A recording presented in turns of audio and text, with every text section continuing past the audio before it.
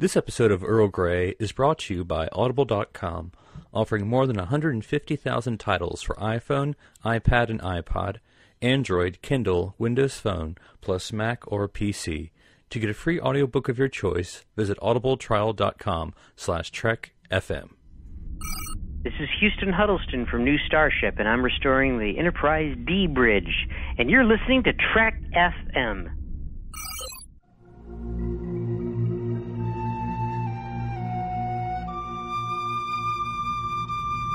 Tea, Earl Grey, hot.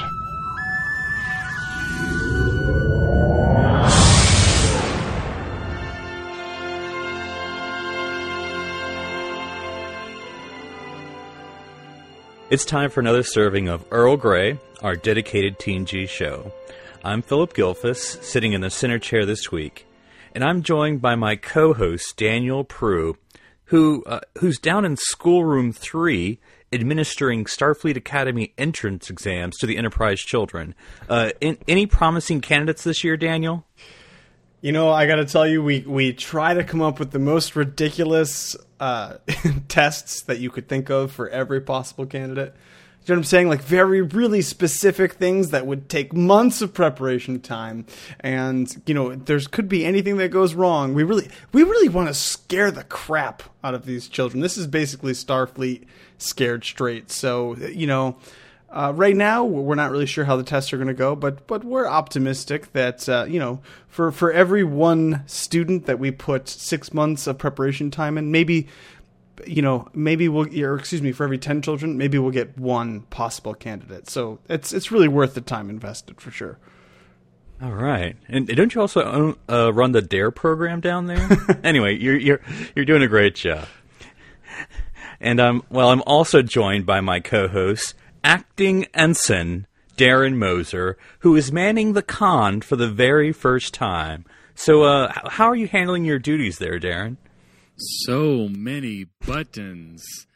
I'm doing good. I've read the technical manual, the pad cover to pad cover, and I feel really confident that I'm not going to crash the ship into a planet like a more experienced bridge officer would. So I think your odds of getting safely to our destination, I think they're pretty good. I feel confident. But didn't this used to be on the other side of the bridge? I can't quite remember. Darren, as soon as we get you a real uniform and out of that sweater, then you can start criticizing my interior decorating on the bridge. Okay. Hey, you just said no children on the bridge. You did not say no ugly sweaters on the bridge. Okay, those were your exact words. Troy. Well, as our audience can probably tell, today's topic, we're doing one of those rare Earl Grey character profiles because we've almost been doing this program for almost 3/4 of a year. We've not even come close to doing all of the main characters here in Star Trek The Next Generation. But today, we're going to discuss Wesley Crusher, a very controversial figure, I suppose, and we're going to get into it right away. So Daniel, I'm going to go with you first. You know, here's the big thing. Wesley Crusher, annoying or not as annoying? Go, Dan. Those are my two options. Actually, so if we're going to place it on that scale, I will have to say that it's kind of a really consistent bell curve for me. Growing up, I was like, I loved Wesley Crusher. I thought he was awesome. You know, now when I watch the episodes, I'm like, okay, there are some that I can do without. And it's funny because it's like the early season 1 episodes, actually most of season 1 probably. Once they get him in a uniform, I'm okay with him. Season 3, he does great. Season 4, he's fantastic, even though he leaves halfway through. And then what they do with him towards the end, and when they kept cutting him out of movies, I was just like, I don't like where they went with the character. But, he is annoying in the beginning. The character of Wesley Crusher is obnoxious because you have really amazing, talented, wonderful crew members here that apparently are incompetent unless Wesley Crusher comes up and saves the Enterprise. I understand that frustration. I actually think he's a worthwhile character. Like I said, in season 2 and season 3 and half of season 4, I really like what they did with the character. And, he matured a lot, I think, in those couple of years. And I like, as a young man growing up at that time, I appreciated that, because I was like, man, what if I was on the Enterprise, man? Would Commander Riker and Worf like me? Like, it would be great. You know what I mean? But it's, no, I don't think he's I mean, he is annoying sometimes. Don't get me wrong. But overall, I actually do kind of like Wesley Crusher. Selectively, I will say that. Okay, so Daniel's taking the Sheldon point of view for this episode. So Darren, because this is always the big topic. When the show ran, it was very big. Oh, Wesley is super annoying, blah, blah. Wesley die, I think was the chat group. But, maybe things have changed. But what do you think, Darren? What's your overall impressions about Mr. Crusher? I would say overall, Wesley's not really annoying. I mean, I think the character as a whole was kind of poorly written, and I think more goes to that, where, I mean, we've seen younger characters like Naomi Wildman be written very well and work really well into a series. So to that regard, I mean, yes, it's obviously this is supposed to be the you're through your eyes. I mean, we've talked about it before, that moment when he goes onto the bridge and he is offered the captain's chair and the point of view camera shifts to Wesley's point of view and he's like, have a seat over here. And, every fanboy is just like dying inside because it's just, oh my gosh, the center chair. But, but those moments aside, I think, yeah, man, if they just written him a little better, I think he would be more of a fan favorite. But unfortunately, due to the lackluster writing for his character, which is kind of hard in a ensemble type series like this, where there's just so many characters to flesh out. I mean, you had that one person who didn't even show up in the second season on, that got not written very well. I can't remember her name, but he's talking about Yar. Also, Diana. Oh yeah, that's right. Beverly Crusher. She showed up later on. Don't worry about it, Darren. She'll come back. Oh, okay, good. Well, that's reassuring. And spoilers. then, like Beverly or Troy's, character was highly underutilized, at least until they finally put her in uniform. But those things aside, I think Wesley Crusher is a fun character, and he definitely gives us some great lines. Overall impressions first. I mean, I think I don't think Wesley as a character, when I was doing my rewatch, I didn't necessarily find him annoying. I think the situations are annoying. I mean, like what you said, Daniel, Wesley either causes and or fixes the problem of the episode. And so, which is not his fault, that apparently he's the only one who knows what's going on, but it's sort of the circumstances that are around him that are, I guess, causing the problem. So I like when I watch him, I don't think like, oh gosh, Wesley, get off the screen. It's just more like, oh, why is he the only one that looked at the answer key or the script? I'm going to kind of do this chronologically. So kind of the first thing I want to talk about with Wesley, and this has actually surprised me when I was sitting down to think about it, because I wanted to talk about Wesley as just the normal kid on the Enterprise. No ensign, no acting ensign, no bridge duties, just Wesley Crusher, there to be, the doctor's kid and, be a kid in the Enterprise, kind of like what you were talking about, Darren. So, but I was kind of surprised when I sat down and was looking at the episode orders that there wasn't much of a time that was just his only role. I mean, like, because it's basically where no one has gone before is when he becomes an acting ensign. It's like the 4th episode. So I was like, okay. But I mean, just talking about, and Darren, kind of you mentioned it, like, outside of bridge duties, what did you see in Wesley just being a regular kid on a starship? I mean, what was sort of that point of view that you saw, talking about, being the young viewer, what you got out of it? Well, I mean, he obviously loved the holodeck. He was there quite often. He used that for, his dates. He was often doing schoolwork, which didn't seem to be as supervised by Commander Riker as it was much expected. But you have to give it. I can kind of understand the reactions though of the bridge crew, because okay, imagine this is on Earth now in our time, and you have, like, let's say the aircraft carrier Enterprise, And for some reason, there are now families stationed on this ship as it's on its tour of duty. And there are children, and they really want to hang out on the bridge of the Enterprise. I mean, it would make no sense at all. Like, I mean, for us, it's Star Trek, and everything's modern and everything's slick. But it's still the nerve center of the whole ship. Like, you know, you still don't want to hit the wrong button and scar yourself for life like that one kid. But, you know, I think so in that regard, it is kind of hero worship. Yeah. Hero worship. But, you know, I think we could have seen more of Wesley, you know, just in the background, just, you know, doing kid things or playing in the Arboretum and not necessarily causing the problems every week, but just being a kid. You mean like or having friends, maybe giving him a co-cast. Like having snowball fights in the holodeck and spreading viruses throughout the ship? It's really hard to be bored on a ship like this, Philip, okay? It's just impossible. It's forbidden, actually. Have fun. You will have fun.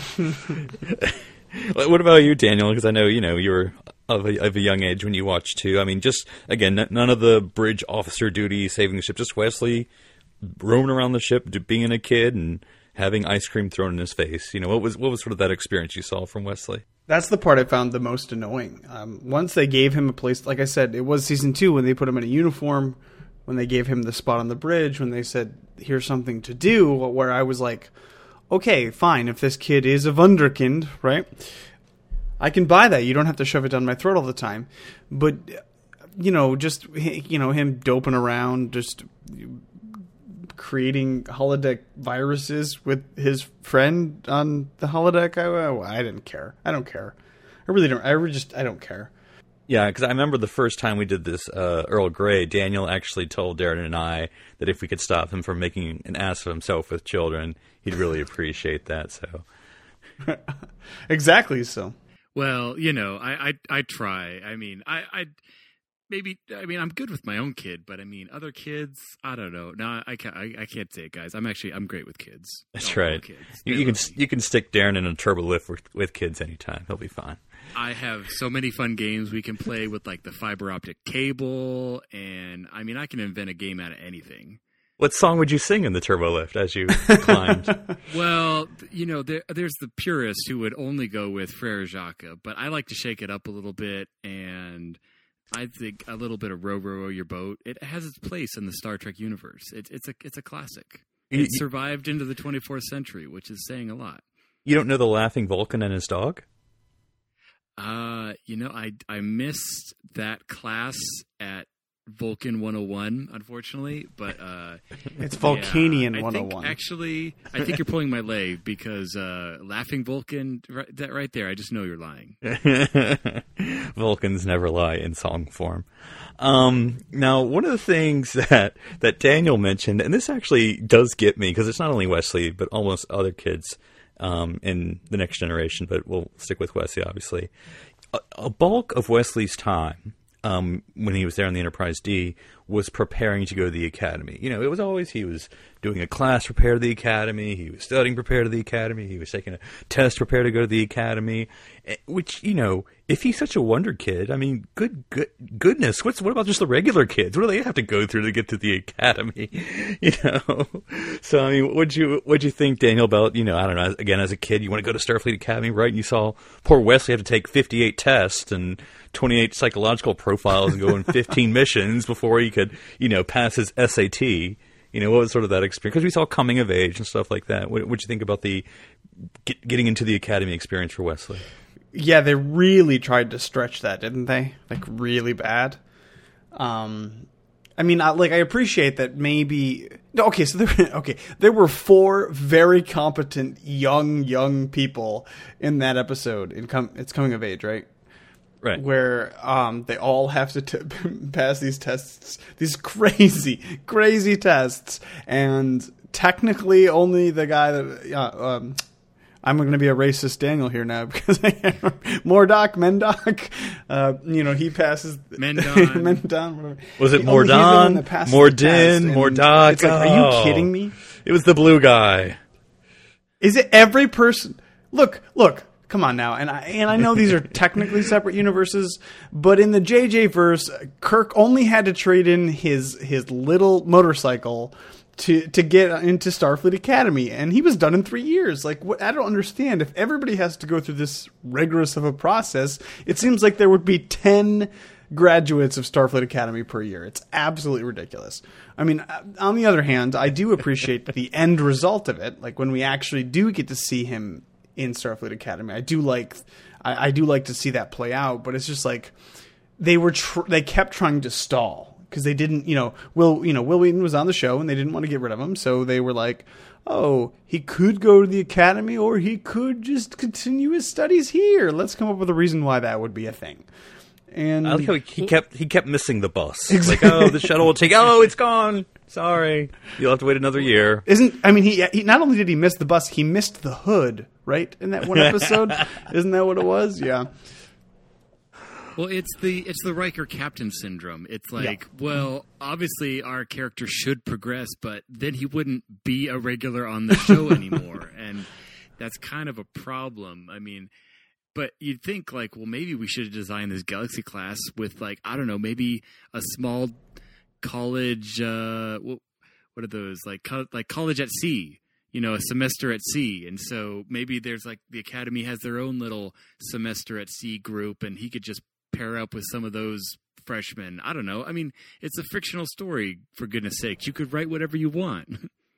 Couldn't he take like an advanced placement course and like go to Starfleet Academy as like a junior or something? I mean, I figure he would have enough credit, enough time. I mean, like, if this is like the real world, because I have to assume, not everyone lives on a planet, right? I mean, kids live in space. It's a thing now in the 24th century. Is it really like, well, if you miss it, you may be like 48 by the time you get to the Academy finally, because you keep missing the shuttle that will take the one person, No, let's be fair. Let's be completely fair. Wesley is saving the flagship of the United Federation of Planets.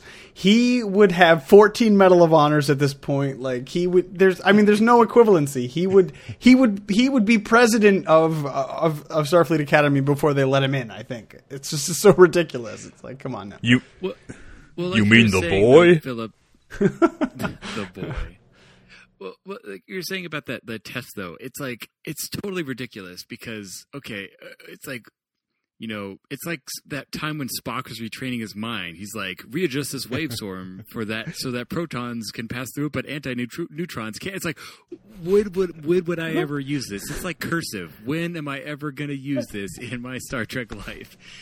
And it's like, okay, especially in the future, we're so dependent on the technology and the computer. It's like, I get understanding some of the theory. I get understanding, how the things work. But, I feel like as a society, even now, we're moving more and more into a time of, okay, yes, I could learn and do advanced math times tables in my head.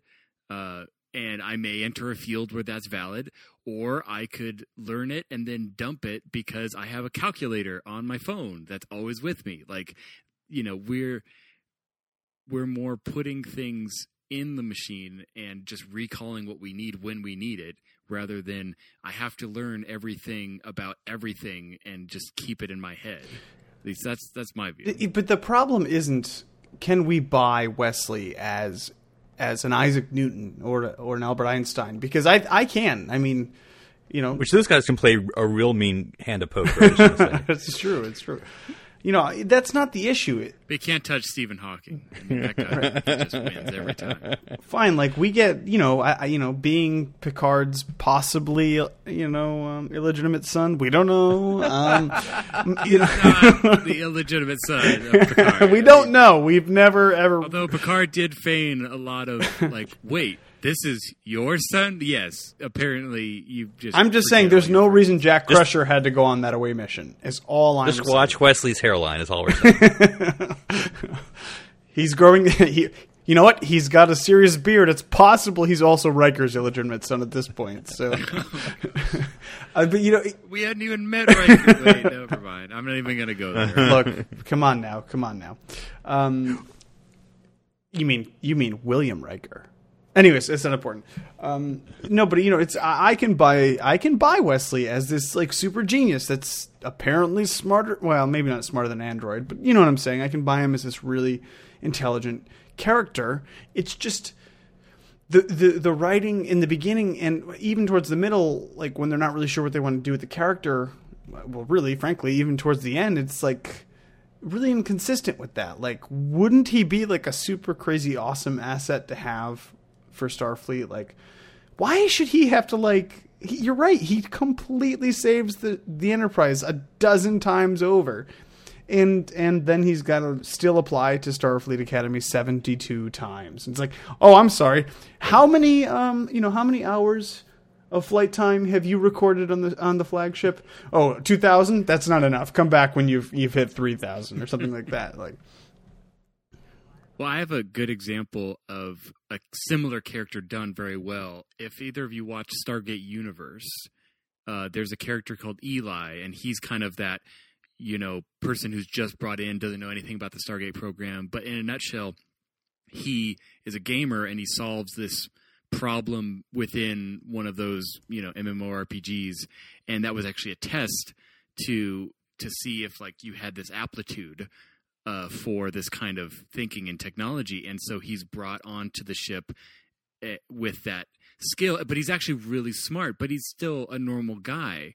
But he's kept smart, and he does solve problems, but he doesn't solve problems because the script demands it or because, in an annoying way. And so I think that character is kind of a Wesley Crusher, but written better. So would we say Wesley had a high amount of metachlorodynes or midichlorians, Philip? Gosh, we know you don't like Star Star Wars. It's not my Wars fandom. I don't know. Well, you had mentioned it, which I also thought was hilarious because they kept mentioning it throughout season 1 and season 2. It's like, well, Mr. Crusher, as long as you're under the tutelage of Commander Riker, and Commander Riker will have your studies. And I'm like, he wasn't supervising anyone. I think No. It was that one time, Commander Riker, I'm here with my homework, and then Will looks at it and is like, looks good to me. Okay. Have fun. Did you use a number 2 pad? Okay, then I'll just punch it into the computer and it'll tell me if you've got any of the answers wrong. It reminds me of that time on the Nth Degree when Barclay's just explaining all that smart stuff to Will and his eyes just glaze over and he's like, okay. Well, and wait, again, why is this Will's job? I mean, if there's at least an elementary type school. So it's like, wait, but we can't have a middle school and a high school on this ship? There are no junior high age kids and high school age kids that need a continuing education? We just don't want to show that? I assume, again, being the one that I guess is supposed to know 24th century lifestyle choices and things, I assume that it's not a rigid, structured kind of education. And I think, actually, to be fair, it's portrayed at least semi-consistently with Wesley here because, he's just working on stuff on his own. And presumably he submits it to someone who then goes over it. But you know what I mean? It's more of maybe an individualized or a self-realized curriculum where they say, hey, Wesley's like, hey, today I want to study nanites, so I'll create an entire race of beings, and then we'll never ever talk about it again. But you know what I'm saying? It's got to be true. That kind of a thing, I think. Those loose guidelines always worked out. I mean, they've never caused any sort of problem. I feel like Wesley has it free to think. Beverly was very liberal in her education, and she just wanted Wesley to do whatever he wants, and because there wasn't a firm father's hand there. That's what the problem was. Right, so let's just say it. Cisco is the best parent in Trek, as far as I say. I mean, everyone in TNG is just... I'm sorry. Yeah, just let his son walk around the promenade and pick up Dabo girls. That's really what... I'm just saying, in the 24th century, there are no, A's, B's, C's, and D's.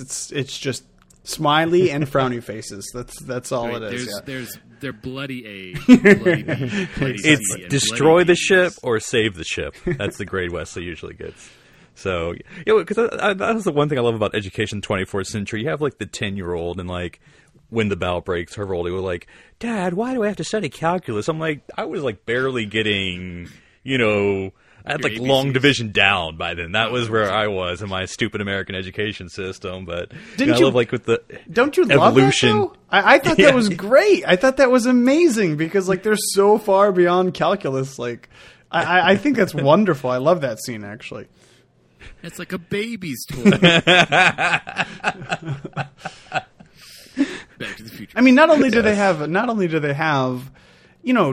300 years of knowledge, and experience of just, how the universe works, but they also have that amount of time of experience with education. So that I assume that they could push all of the stuff that we think is advanced much, much younger, and then we would learn these crazy quantum theories and slipstream transportation and blah, blah, blah, blah, you know what I mean? Like, way earlier. So, you would have to. Otherwise, how are we going to turn into lizards and lose our tongues? Well, I feel like our next topic may be education in the 24th century. Does Common Core survive? Stay tuned. Well, one thing we talked about already, but I just want to get specifics here, is like we talk about Wesley's relationships with certain people. So let's just go with the obvious, or maybe the second obvious one. His mother, again, he was, it's the Encounter at Farpoint. Dr. Beverly Crusher's the CMO. She's a single mom. Has her kid. So, and I know we make fun of it. So, but let's talk about it. What do you think is sort of the mother-son, mother abandons son, mother comes back to son dynamic? And I'll switch it around since we'll go with the parent of the group, Darren. Oh, fine. Keep it on my shoulders. Okay. No.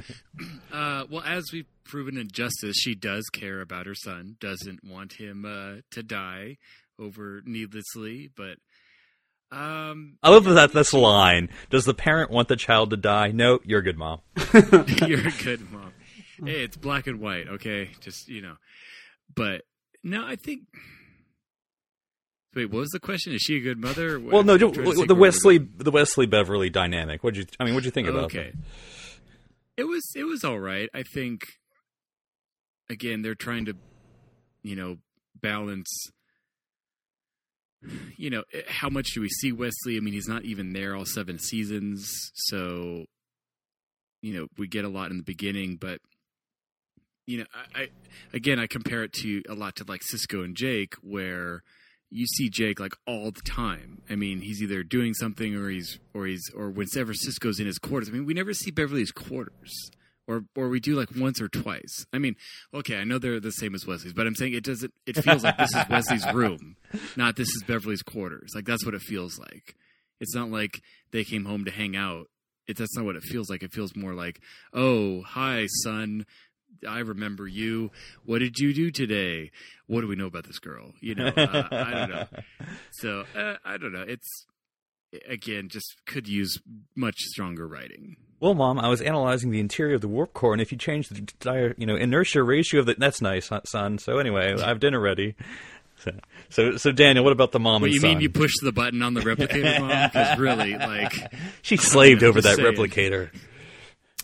All I have to say about the Beverly-Wesley relationship is in the amazing episode, of course, a season 3 episode. Oh, God, if I'm not getting that wrong. I believe it is a season 3 episode. Sarek, right? Sarek's the season 3 episode. She slaps him. She gives him right across the face. She just gives him the good old... No, but seriously, I am just teasing. But Shut up, Wesley. Shut up, Wesley, right? Yeah. No, I mean, don't get me wrong. I would never say that it's a realistic relationship or that it's even a really well done relationship. But I will say she's not a great mom. But I mean, I guess in a way that it's I don't think it's an intentional fault of the character. I just think that she's more focused on her career and she's just not worried. She's kind of like 1 degree lower than the woman who lost her son to the crystalline entity, whereas she doesn't go crazy. You know what I mean? She doesn't lose Wesley, so she doesn't go crazy. She's just like Lordy. But seriously, she's the person who literally left Wesley and then to pursue her career technically in season 2. I mean, I know there are more background reasons for that, but as the show is written and conceived and executed, she leaves her world. Yeah, she leaves her son for the advancement of her career. Her very young son at the time, he must be 13 or something. So she's not far off from that woman, and that is a fault of character. But I don't, as far as I know, again, speaking as a non-parent. Not a great relationship, but maybe possibly not an unrealistic one. Not every parent wants to have kids. Well, I don't know. I don't know. Well, I love that explanation. She had to go to Starfleet Medical, and she couldn't bring Wesley. Really? Was Earth full at the time? Could he not fit on the planet? These shuttles are really small. And I'm sure the one she took all the way back. I mean, would you like to spend a shuttle ride for 3 weeks with your mother to get back to Earth? Well, and I do want to give some characterization here. Again, I'm going to take everything for granted here. So, they have, obviously, the father dies. So, I mean, she loses her husband. And he loses her father, or loses his father. Very young age, too. I mean, I think he was probably really young. But anyway, so that's sort of the dynamic there. But again, Daniel, I always think about, you with the 24th century values. Like, we would think like, I guess they're a single mom and, no dad. And they said they have to be really close. I mean, like, well, do they? I mean, that's a 20th, 21st century. Maybe everyone's fine. Maybe kids are more independent in the 24th century and they don't need their moms around the whole time. I don't know. And I always enjoy, like what you said, Darren, I do enjoy when Beverly walks into her quarters and sees her son and goes, "Hey, Wesso, how you doing?" I mean, you're right. I don't think they have to be close. But I mean, in a way they do, because what we're used to seeing is, that kind of relationship bloom. But I'm just thinking of like Encounter at Farpoint when we first see them. And they're talking to Riker and she's like, Go ahead, Wesley, you can tell him. And Wesley's like, Captain Picard carried my dad's body to us. And I was like, oh my God, this sounds really traumatic. Like, I would never make anybody I cared about bring this memory up to some total stranger. I like how she makes the kid do it. I don't want to do it, but the kid can. So, I'm not saying believe me, I'm not saying it's a healthy or a great relationship. It is an interesting one, in an interesting way. I just want to say that it's clear that they do both care about each other in some capacity, but whatever that is, I don't know. Well, and like you were saying, though, Philip, the 21st century versus 24th. I mean, 21st, it would seem more like, we're closer. It's us versus the world. Like, we have to stick together. But 24th century, well, I mean, that's very sad and that's traumatic, but we still have replicators. We still have transporters. We still are totally provided for in this society. Like, it's not as impactful in like a monetary way or in that regard. So it would definitely be different. Jeremy Astor. Yes, Wesley is not a latchkey kid. And I think we could definitely the 21st century, Philip. Unless you go to Starfleet Academy, because those doors look pretty 20th century to me. And I think we could probably talk a lot more about this, but maybe we'll save that for our Beverly episode. But let's move on to the other adult figure in Wesley's life, and that's Jean-Luc Picard. A very interesting dynamic, and I know Daniel kind of just threw it out there, and I think the bonding, which is one of my favorite episodes, and I know I'm probably alone there, but that's the episode that really explores the Wesley Jean-Luc dynamic about, oh yeah, by the way, I do realize you killed my dad. And you totally have the hots for my mom. Yeah. I mean, really, I was here during the events of Naked Now. Like, let's just, I may have been. I was pretending to be drunk. Yeah, I was pretending to be drunk. But Daniel, I'll start with you first. The Jean-Luc Wesley. I obviously they're trying to go with the father-son. The guy who hates children, but apparently, probably should like his best friend's kid. I don't know, but what do you think about that, Daniel? Wow. I don't know. I have no idea. I mean, it's. Would you like a sandwich? I love that. I love his sandwich stuff. I love it. Take a sandwich. I love it. I love, like I said, once the relationship gets established, I love it. Like, in the beginning, I don't like it at all. Like, when he, like Darren mentioned, when he comes, when he gets into Doom mode, Castle Wolfenstein mode, and he goes into first person mode and gets on the bridge and it's all weird. I could do without that. I'm okay without that. But the season 1 stuff, I'm all right without. But when he gets established and they go, Samaritan Snare and stuff, and they're actually kind of really connecting on a really important level, then it actually gets to be an important. There are 3 fantastic Picard Wesley episodes. We get Samaritan Snare, not a fantastic episode overall, but that part of the episode's great. Final Mission, again, which is a super. It's the final mission. There's a thing coming. We don't have a shield down. Again, Final Mission, not an amazing episode overall, but obviously the Wesley Picard stuff is super important. If you like deserts, it's for you. And like crazy old men who want to shoot at everything for the answer. This is my whiskey. Anyways, and then of course we have my favorite in the episode. One of my favorite episodes of the whole series is First Duty, and Phillip likes to quote that episode. I know, Phillip, we'll let you do that, but we'll get to it. Yeah, I'm not trying to jump over anything, but 3 very important. You can see a very consistent thread there. It's almost like there's there's like a longer word. It begins with D, like a character development. Right? No, that's not it. We're talking about Next Generation. No, there's a fantastic thread. Degradation. That's the one. There's a fantastic thread that's weaved throughout, and like I said, it's not strong starting off, and even I will say that there is amazing developments in that relationship, and there are moments that I'm like, man, what I wouldn't get, not that I want for, or I did at the time when I was younger, but not that I wanted for strong male leadership in my life, but I'm just saying, like, if you're going for that, if you need that in your life, how much better can you do than Captain Picard, really? I submit that you cannot do any better than Captain Picard. It's true. And I mean, and I think one of the things is that one of the times that you see Picard opening up the most, other than Counselor Troy, when he's in his, let's have a counseling moment, is with Wesley. He reveals to Wesley, I didn't pass the Academy test the first time, and don't tell anyone that. But just make it, and then tells him about the Nausicaan incident and what happened to his heart, and what he was like when he was young, and we get all that because of his interaction with Wesley.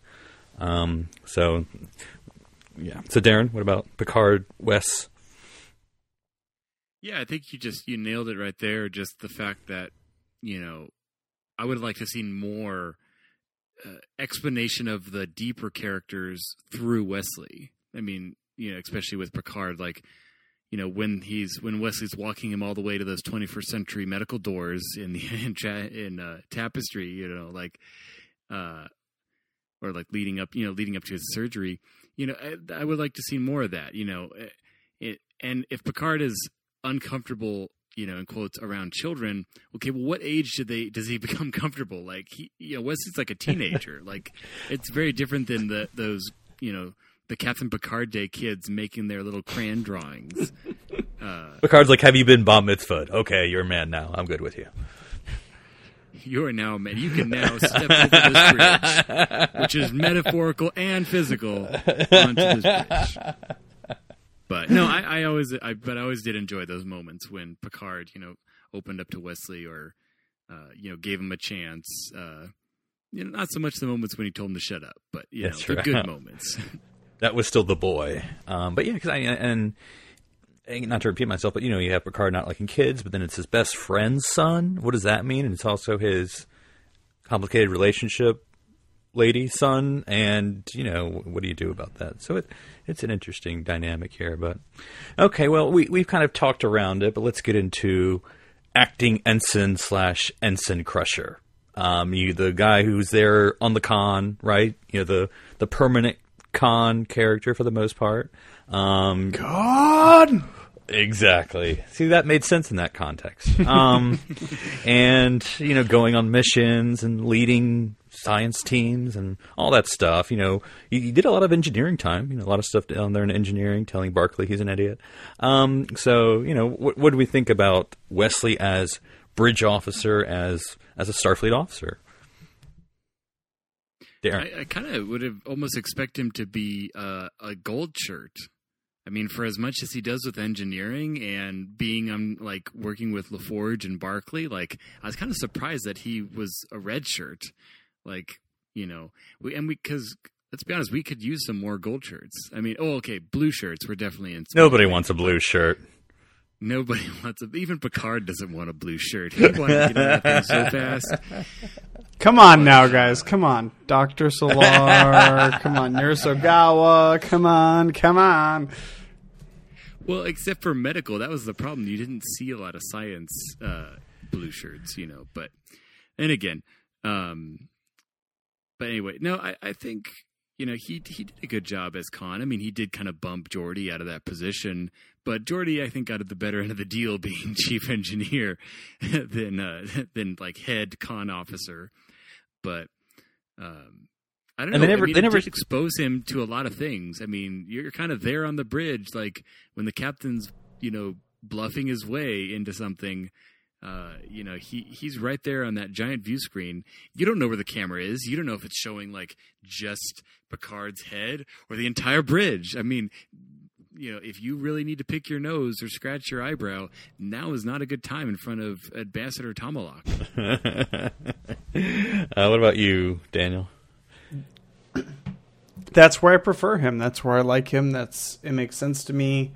I mean, the difference between season 1 and season 2 Wesley is mostly puberty, so that it makes sense that we don't get to that point until mostly later on. But I like when he gets there, and I mean, as ridiculous as this concept is of a 14-year-old kid steering the flagship, of the Federation, I feel most comfortable with him there. I'm not annoyed with him.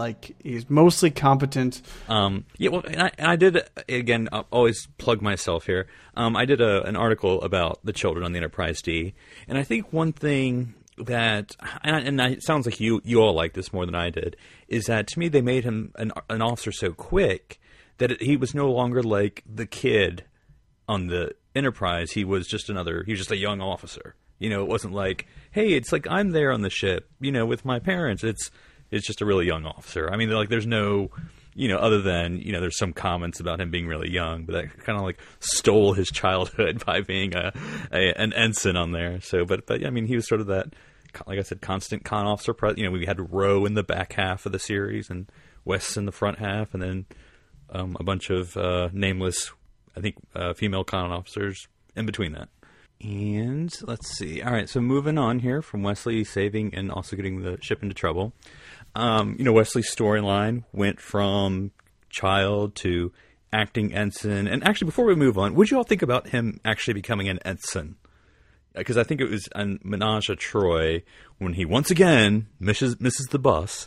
And Picard's like, well... Can we just turn the hood into a school? I mean, just ferry ambassadors and be a school. Because it's always right there behind the Enterprise. But actually, I always forget because, that's has that famous scene with Picard quoting Shakespeare with Wax on. That kind of takes over that episode in my mind. But actually, at the end of it, you have Wesley walking onto the bridge in the Starfleet uniform for the very first time. So what'd you all think? And we got to see him, best of both worlds. He's there, the con, and that officer with a ensign pip. What'd you all think about Wesley actually becoming a full ensign and throwing away the gray jumpsuit and gray comm badge and getting a real one? Daniel. It was just another way for the writers to extend his stay on the Enterprise. I mean, promote him, but keep him here. Yeah, I mean, which I don't, again, I don't mind it. I don't mind him being on the Enterprise, but it's just couldn't you come up with maybe he's studying abroad or something? I don't know. Couldn't you, instead of trying to stretch out that whole Starfleet Academy thing, just say some line of dialogue where he's doing holo classes or something. The University of Phoenix online.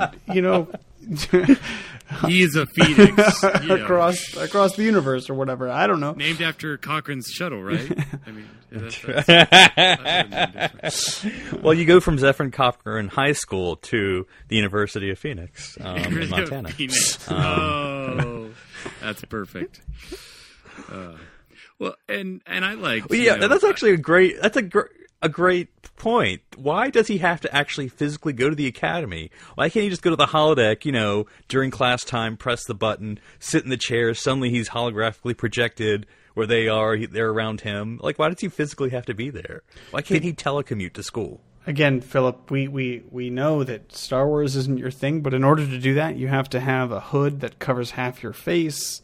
You can never holographically project unless you're very mysterious. And bad reception. Way better.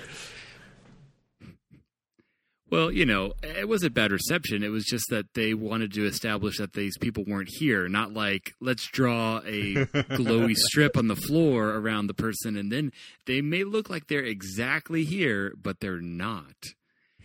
But that's for another discussion. But now I liked his, the costume change was all right. I kind of liked him in the acting ensign. Like, it set him apart. It was a nice costume. It was a good uniform. I like how eventually most ensign would get the gray, like in the DS9, like they had the gray jumpsuit with the red shoulders, and I like that. I liked how it kind of set them apart from being a full officer, or someone who is, graduated, I guess. Maybe they get stained with black, maybe they have a Gatorade giant container full of black ink, and when they graduate, they just dump it on them, and it just, changes them from gray to black. That must be what happens. So, like for Nog, because he's kind of small, they just need like a regular size Gatorade on him. They don't have to do the whole thing. Why you got to bash on Nog? I like Nog. Don't get me wrong. Go in the orb and do that.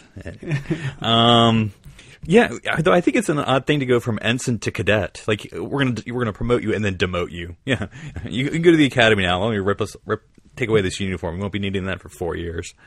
But Wesley at the academy. Okay, so like Daniel said, he goes away in final mission. Finally going to the academy, and then sorry, we did that already. He makes a little cameo before we go to the academy. Right, the game. Right, he comes back and we see him with his academy uniform in the game for the first time. We hear all the rumors being circulated, and apparently it's nothing but fraternity pranks there in San Francisco all the time. And then we see the first duty, there with some troubles, which I guess we'll talk about. But Daniel, what did you think about the Cadet Crusher? I love it. I think it's great. I wish we got to see more. I'm very disappointed what they do. After the episode, they set him back a year at the end of the episode, and which is fine. I don't have a problem with that. But the next time we see him, he just hangs up his Starfleet uniform, and I mean, we'll talk about that later. That's not important. I love that episode, though. It's one of my absolute favorite episodes in all of Star Trek.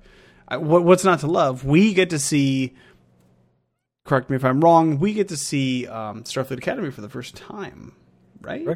Correct. Yeah, and we see Boothby, and it's just a really interesting episode. And plus, the themes are really powerful. We also get to see one of the greatest characters in Voyager. For some reason, they keep calling him Nick. I don't know why, but so there's a lot of really. I know why. To the journey. There's a lot of really great parts to the episode. So I mean, it's one of those episodes I look back on and I'm like, I don't have any complaint. Oh my goodness. Plus, Ensign Sato comes back for Lower Decks, which is my favorite episode of all time. So there's really, literally nothing I have to complain about. Hashtag continuity. For. Yeah, exactly. What is that? That's 3 seasons later? Yeah. So, I love seeing Wesley at the Academy.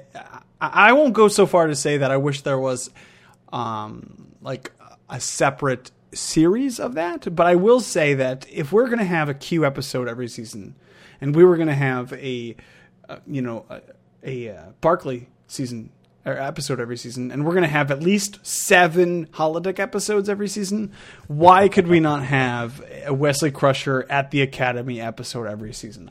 It's like Hogwarts. Why the heck could we not do that? I think we should. Or why does he have to go to the Academy on Earth? I mean, you're saying in the entire Federation that spans hundreds of systems that there isn't like a couple other campuses of Starfleet Academy? So why couldn't he be one that's much closer?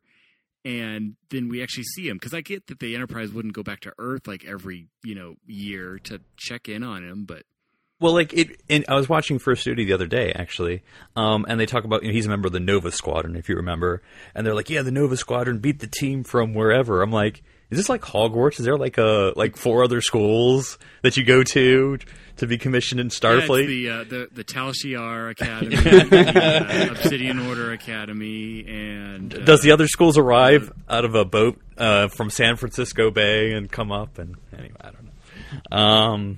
And they have the Tri Starfleet Academy tournament. Now you're bending the genres a little. What house was Wesley in? That's what I want to know. Oh, he would have been in Ravenclaw. I'm sorry. Apparently Slytherin, judging by the First Duty. That's all I'm saying. He didn't do anything wrong. Okay, we won't get into that. The First Duty is the truth. But I mean, I do want to make a point. What you said, because talking about Wesley's character, because I mean that is, and I've unfortunately been in a similar position where you're in that position where you do something and you have the consequences, and like Wesley could have just said like, I quit the Academy, forget it. I tried. I'm not going to do this again. But to like, okay, not only do you have to repeat a year, you have to stay here where everybody knows what you did. And there's that dead friend, and where everybody knows your name. Exactly. So that's definitely a character builder there, or destroyer possibly. So I think that definitely does say a lot about Wesley, that he sort of accepted that challenge, because it would have been a whole lot easier for him to be like, yeah, I'm glad I told the truth and everything, but I'll be in Ryza now. Bye, see ya. Well, it does kind of. It seems like it almost kind of disillusions him with Starfleet, because, again, one of the few next times we see him is he resigns. He's like, hey, I don't agree with what you're doing, and I'm Mr. Wunderkind going to go off with the Traveler now. Which, to the Wunderkind point, when they reference that it's like Mozart and Einstein, I'm like, okay, so are we saying that there's pretty much no super intelligent special people from the year, 2000 to 2359, because I never hear about those people. Why don't we hear about those people, Philip? You know who else was really smart? Khan. That's who. Khan. Yes, besides Khan, they're always talking about Khan. But yeah, Khan's the new Hitler. So, well, you talked about it, Darren. So let's go into it. Journey's End. I haven't seen this one in a while, so I saw it obviously, but I'll pretend it's also known as the one with the Native Americans. Right, Voyager. To the journey. So what it's been a while, but what do y'all think? Journeys. It's about the Maquis, kind of. Because it's about the Cardassians and all that. They don't say Maquis, or I don't know if they do or not. But what y'all think about Journey's End? Again, I remember it does remind me again, not to keep drawing on Harry Potter in Order of the Phoenix, where Harry's just kicking rocks the whole book. Oh, no one wants to. That's basically Wesley that I remember in Journey's End being like, "Oh, life's tough. No, feel sorry for me. I'm a sullen teenager and I'm wearing dark clothes and have eye makeup now." But I don't remember. What'd you think, Darren? Journey's End. Well, the hard thing with Journey's End is it reminds me of this other episode called Star Trek Insurrection. And it's almost the exact same story, but yet the characters act so differently, and it just it spoils Journey's End for me, because I'm like, this is how the movie people should have acted. They shouldn't have been like, well, we or actually I'm getting confused, one or the other. But I think I get Picard's view and I get Wesley's view, but it's I don't know, it just. It's a weird conundrum, but not the movie episode. Not the episode, but Macduff. Not the episode. But But I don't know. I think What was it's almost a little too late for Wesley. It's like, okay, like you're standing your ground now. You're making a decision, and you're gone. It's like, could we have gotten this maybe season 5? Well, and I think, and like I said, Daniel, you might have to help me too, because the thing about the Wesley, and maybe I'm not saying it was wrong, but I think it does hurt that Wesley wants to be in Starfleet, What's his whole life been? Wants to be in Starfleet, and then he goes to the academy and has the trouble in first duty, and then like Journey's End, it's like, I don't want to be in Starfleet anymore. Which, again, there's nothing wrong with that. I mean, there's nothing wrong with having childhood dreams, and you go do it, and you're like, it's not for me. Kind of disappointing. But, I mean, I think that's kind of what strikes me about the character is, like, how do you define Wesley? Starfleet. And then, forget it. It's not for me. Something like, do you remember, Daniel, kind of what was his mindset there? What was his sort of just restlessness?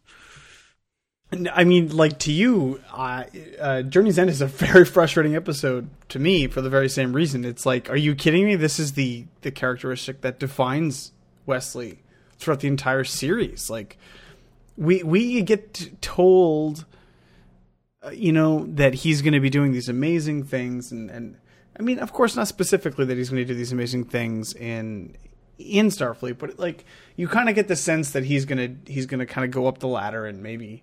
And I'm pretty sure, and you guys can correct me on this, but I'm pretty sure he does do this in the books, right? Doesn't he eventually come back to be in Starfleet? And we'll talk about the deleted scene. Oh, okay, that's fine. But I hate that episode. It continues the season 1 and season 2 episode of having a racist episode per season, right? So we have Code of Honor, and then we have Up the Long Ladder that Phillip loves so much.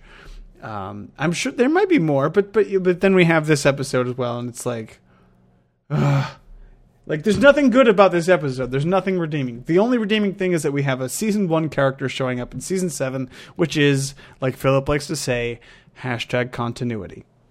That's right. Well, and I think this is the problem for me. And again, I have to see this episode again. But, like, okay, you can have Wesley redefining himself. Again, it'd be frustrating, but it'd be fine if it'd been like, okay, I've decided to do X instead or Y instead. Starfleet isn't for me for whatever reason. Because, again, I'd have to watch the episode. I can't remember his specific frustrations or rest. Other than just he doesn't want to be his dad. He doesn't want to be Picard. He wants to be fine. Okay, that's fine. Just say, now I'm doing X. Okay, good luck to you, Wesley. But what does he do instead? He evolves into an energy being and becomes the Traveler. I mean, really? Darren, what is this? I mean, what's going on here? Yes, the Jack / Jean-Luc and Bev's offspring is an energy being. He basically kesses, if you want to phrase it. So Darren, I mean, what's the higher energy being development of Wesley? Well, it's because that's how the Traveler procreates. They don't actually have children. They just find special kids out there from other species, and then basically they're a cult, and they suck them up into their organization and then give them all these powers. Hey, kid, would you like some powers? Here's your Nike sneakers, Wesley. People say that Q is the reoccurring villain throughout all of TNG. It's actually the Traveler. It's just he's really subtle about it as he brainwashes young Wesley Crusher into making poor choices. That's my story. And Daniel, I mean, I don't know. What do you think this is? I hate to say this because I know, the three of us, we've talked about this extensively. A lot of criticisms that TNG faces, I think, are a little unfair.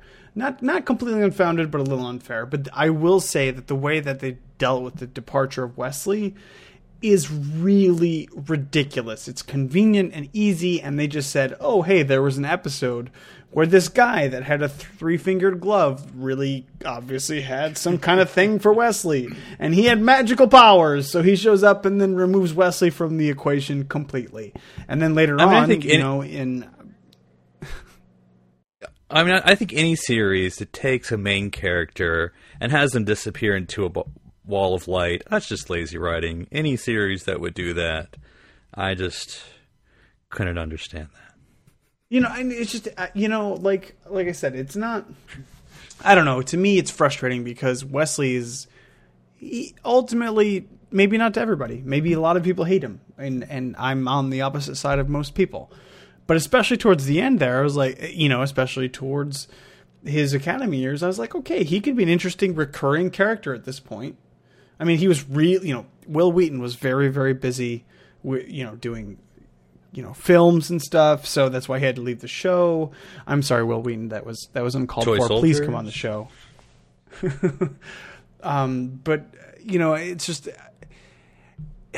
just like, okay, fine. If he's going to leave the show and you're going to have him as a recurring thing, especially a possibility of a recurring thing in the movies, which I'm sure we'll touch on real quick. Don't ruin his character by like making him something he never, ever, ever was. It frustrates me a lot. Yeah, I don't anything, Darren, about the Ball of Light before we move on to Nemesis. No, it's a cult. That's pretty much it. Okay, that's right. It's a cult. That's all it says. Well, because I think that's frustrating. Again, I don't mind him having a life change, but evolving into a higher energy being is where I draw the line. That's where the line must be drawn, no further. So in Star Trek Nemesis, depending on how you view the movie, literally, what you hit when you're watching the DVD or Blu-ray, you can see Wesley. And unless you're watching, if you don't hit the right button, you won't see him. But apparently, in Nemesis, he is seen at the Troy's wedding. He is, by all accounts, a lieutenant junior grade in his dress uniform. And I think this is not said, but I think this is kind of extrapolated, that he's going to be the assistant chief, or the assistant, I guess he can't be assistant chief, anyway, the assistant chief engineer on the Titan with Captain Riker. So that's a little, I don't know. But at least you see him in a uniform. He has lieutenant junior grade rank. So now is it a gold uniform? Because again, you're on the engineer team. With those dress, probably be in gold. Those dress uniforms are hard to look at. I mean, without it's just the blue in the middle and the white. It looked like he had a red braid on the top, but I don't know if they all have that or not. So I don't know. But yeah, I mean, so that was, I don't know if you want to believe it or not. It's a deleted scene, but you have Wes talking to someone and then going away to chat up some girl. So that's... I consider it canon. I do. Maybe I'm the only one here that does. But like the seatbelt scene. Oh, God. It's not the most important scene deleted from... Yeah, Nemesis, it seems like there are... It seems like most of the stuff that was cut from Nemesis is actually the really important stuff. That's the real movie to watch. Just watch the deleted scenes. You've seen the movie. Even the same thing, right? With the final Data Picard scene is cut down, isn't it, as well? Yeah. And so it's like really interesting because there's a lot of stuff there that could have made for a really well, we'll get into it on our Nemesis podcast, but yeah, but I mean, but to fill in the gaps, how do you go from assistant traveler to assistant? Well, they did. You know what they did? They did what I did in my mind. They just cut that episode out completely, and I'm glad they did. I'm glad there was no like throwaway line of like, "Hey, Wesley, why aren't you a being made of light right now?" Because in the movie before they're like, "Hey, Worf, how's your dead wife?" So yeah, they didn't really. I was gonna say that's why Worf's drinking Romulan ale because he's like, "No one came to my wedding because you didn't invite us, Worf." I totally dispatched a relay by Admiral Hansen. Forgot he is dead from the Battle of Wolf 359. O'Brien didn't tell me the communications weren't working on Deep Space Nine that day. So. Oh, goodness. Well, we've been talking about Wesley Crusher for a while, so I just wanted quickly, we have not done this before in any of our character profiles, but I just wanted to bend the rules here, much like Wesley does, and actually talk about the actor. And that's Wil Wheaton. Because, we talked about, when he was younger doing a lot of movie work, but now he's sort of a linchpin of the 21st century nerd culture. So just briefly, I want to talk about Wil Wheaton himself, who grew up literally on Star Trek The Next Generation on set, and now he runs a YouTube channel with Felicia Day, Geek and Sundry, Tabletop, which is one of my favorite channels, which shows gaming, and has different celebrities and friends that he plays with. He's married, has stepchildren, and he's doing a whole bunch of other, to use a word, enterprises, geek and nerd culture centered, and I think he's going to have a project soon on the Sci-Fi Network and stuff like that. So just throwing that out. What do you all think about how Wil Wheaton himself has kind of risen up? Big Bang Theory, all that. So Darren, this character on Star Trek who you may or may not have liked. What do you think of the actor now who's out and about there in the world? Oh, I think it's really fun seeing what he's doing right now. It's just all these great projects. He seems to be almost the most active member of the Enterprise crew, at least nowadays. I mean, maybe that's partially his age. Maybe that's partly just his luck and just the projects he's been a part of. But yeah, I remember getting to see him at a live taping of The Big Bang Theory, and that was really fun. And he's just embracing that role as "quote unquote" evil Will Wheaton. He's like literally playing himself in a different way. Darren, did you say Wheaton or Wheaton? Wheaton. Why are you pronouncing that? Why are you putting so much emphasis on the H? But no, I think it's fun, and yeah, it's really great for him with the Will Wheaton project coming up on Sci-Fi, and Tabletop is now going to have a third season due to their successful Kickstarter. So yeah, I'd say I put him right up there with like Zachary Levi as far as kind of ambassadors of geekdom right now. So it's really cool, and it's definitely fun to. He just seems like a really humble guy, as he would say. He's just a guy, just a guy kind of having fun. He knows a lot about piloting starships, and you should listen to him on those facts. And Daniel, what do you want to say nice about Will so he'll come on our podcast? I love you, Will. No, I think he's great. I'm actually a big. Wow, that's a big Bang Theory. Whoa! Tone it down a notch there. But you still love Community more, though. You still love Community. Say you love Community of course more. I do. I do love Community. Oh, and And Chaos. to be fair, you can tell which I'm a TNG guy, and LeVar Burton shows up on Community, and he's a bigger part of TNG, so it makes sense that I'm a bigger Community fan. But I am a Big Bang Theory fan, so of course I also like the fact that Will Wheaton shows up on there. Also, though I didn't see him in those episodes, I am aware that he showed up on Felicia Day's web series, The Guild, long before they did their joint thing. So anybody that's associated with Felicia Day, much like Nathan Fillion from Firefly gets a pass from me. No, of course, I'm just saying we're getting into way too many fandoms at this point. Yes, Will Wheaton seems like a great guy. He seems super awesome. He should come on our show because we would have so much fun talking to him. What bad can you say? You guys saw the video, right? Let's keep it, topical. You guys saw the video, not too long ago that went viral with Will Wheaton. You talking to a young fan in convention who who asked him basically, did people call you like nerdy or like a dork or, when you were in high school? And Philip, are you aware? Because apparently Darren is, but I don't know if you are. Yeah, I didn't watch it myself, but I heard about it. Okay, well, so anybody here that's listening, check that out because it's actually a really, really heartwarming and touching response. Anyways, he was at a con and one of his fans, I don't remember if it was a young lady or a young man, but they must have been like younger than 10, and they asked him how did you deal with? I think they weren't there, and the mother was there and said, okay. I want to record this. My daughter, she's like, I'm getting picked on for being a nerd and stuff, and he just goes into this eloquent speech. It almost seemed like he totally prepared it, but I'm sure it was off the cuff. First duty of a nerd is to the super. It's to their fandom. No, it's a beautiful and touching speech, and you can tell, in a lot of ways, people who feel strongly about things as we do, they don't really reach celebrity status. So you can tell that he's actually a real big advocate for people, people who are like a lot of us, I would say. So anyways, personally, I think that he's a wonderful, as far as what I know, he's a wonderful human being. And I'm just, come on, Will Wheaton, come on the show right now. And you can tweet him at WILW. That's at WILW. And yeah, because I think at the convention I saw him at years ago, actually, now that I think about it, it was him and Brent Spiner, and he was basically explaining to Brent Spiner what net neutrality was, because that was when the SOFA, whatever that bill was before Congress, and so it was kind of funny to hear, Will Wheaton. So he definitely does have very strong beliefs, and especially, SOFA. There you go about nerd culture. Well, guys, it's been great, and there's a lot more we could talk about, like I said, with this character. You know, controversial and divisive, but certainly is an integral part of the Next Generation.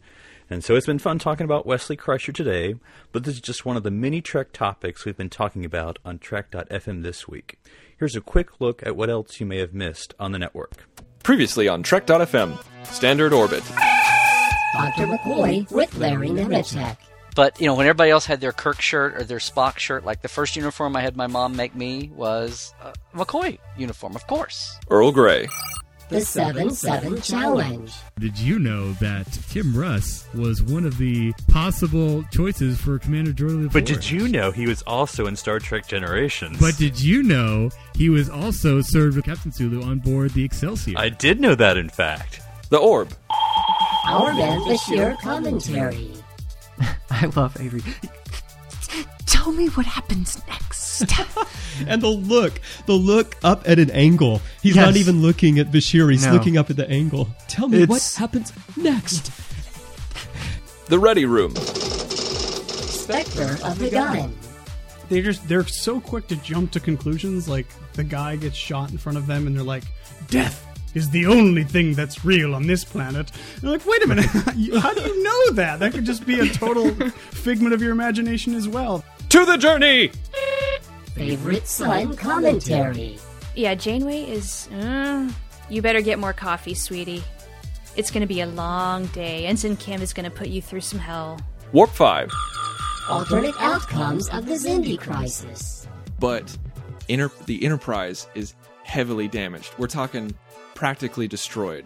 Everything but a shell. Maybe the saucer section is the only thing that's still around. And 80% of the crew dies. Commentary, Trek Stars. Rick Berman and Star Trek. It's kind of a moving target, so he found some dimensionality. He made it into a cube. Yeah. And so he was able to move things around in there. A Borg cube.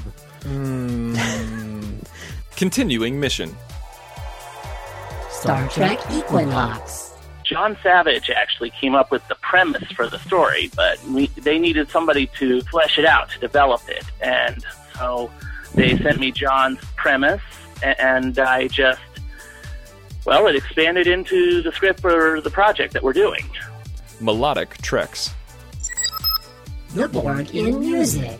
When they released it as a Blu-ray, and they combined them. They connected them, and there's no delay. They cut off that music, and then it's just like, oh, that didn't work. Literary Treks. Rise of the Federation, Tower of Babel. Saval talks about this idea that, people mutually consent to abide by these rules for their collective benefit. The idea that, absolute unfettered freedom is just a ridiculous idea. And that's what else is happening on Trek.fm. Check out these shows and get in on the Daily Trek Talk. You'll find them on iTunes, Stitcher, TuneIn, the Windows Podcast Directory for Xbox and Zune, or you can stream from the website. Just visit trek.fm/pd for Podcast Directory to get all the links. And if you'd like to contact us to share your thoughts about the Prime Directive and what it means and how you've broken it lately, you can just go to trek.fm/contact, and from there choose the form that says send a show and select Earl Grey. These messages will be emailed to the three of us, and you can also use the tab on the right-hand side of any page on trek.fm to send us a voicemail using your webcam's microphone, which we've never gotten one, so we'd love for you to be our first. The conversation is always going on with our podcast crew and other listeners in our forums section at trek.fm/forums. And finally, in social media, you'll find us on Facebook at facebook.com/TrekFM and on Twitter under username TrekFM. Well, before we go, we'd like to ask everyone to please support our sponsor who helps us bring Earl Grey to you each and every week. And our sponsor for this show is Audible.com. Audible is a great way for you to read all the books you've always wanted to read but never thought you'd have time for. Audible is the premier source for audiobooks with more than 150,000 titles to choose from and new titles coming every week. From classics to current bestsellers, to include Star Trek The Next Generation titles such as Reunion, narrated by Gates McFadden, and The Valiant, narrated by TV's Giles, Anthony Stewart Head. Audible has something for everyone. And as a Trek.fm listener, you can get a free audiobook of your choice along with a 30-day trial just to see how great Audible is. So give it a try today and catch up on all those classic Star Trek books you've had yet to read, and that latest novel from your favorite author as well. Just go to audibletrial.com/trekfm and sign up today. Again, that's audibletrial.com/trekfm, and we thank Audible for supporting Earl Grey and Trek.fm. And lastly, there's a way you can help us directly to support Earl Grey coming to you each and every week, and that's by adopting some cool-looking alien illustrations. If you go to trek.fm/donate, you'll find 8 original alien illustrations by Tobu Ushi, who does most of the artwork you see on trek.fm. They're available as both badges and art prints, and there are different contribution levels for you to choose from. Just let us know which alien you would like and in which format. Again, you'll find them at trek.fm/donate, and your support helps us pay for the cost of production, hosting, and bandwidth that's needed to bring the show to you each week. All right, Darren, if someone wants to tweet you about how you can get Will Wheaton to come on our show, where can they find you on the internet? They can find me on Twitter under username Dr. Sci-Fi. That's DRSCIFI. They can also listen to my other podcast, which is called The Dr. Sci-Fi Show, where I talk about different sci-fi topics each month. I think we're wrapping up a series on toys right now. We had a great episode about Playmates toys, the Star Trek one, and we'll be moving into space soon. So both of those are available on iTunes. Yes, I thoroughly enjoyed that episode, and if anyone has a Wesley Crusher Playmate figure, please feel free to send it to us. And the actual figure. I don't want a photo. I want the figure. And Daniel, where can they find you on the internet? They can find me on Twitter as well, at OneUpDan, and that is the number 1, not the word, where I'm often found one-upping most of my TNG heroes, especially Will Wheaton. So, I mean, Will, if you want to challenge me, come on the show and we can do it one-on-one. And if people want to find me, and if Will, if you're listening, you want to do a tabletop with the Earl Grey crew, we're available. We play a mean... My God, that would be the best thing ever. We play a mean Star Trek CNET, right, as some folks may know. But you can find me on Twitter as well. My handle is at NC Public Servant. That's NC, like North Carolina. I'll go to California, Will. I will do that for you. I'm already here, so yeah, that's like a third of the people don't even have to fly. All right, guys. Well, I have to go see if I still fit into my sweater from a few years ago. So we'll see everyone here next week. Make it so. Engage. Live long and prosper. Fire.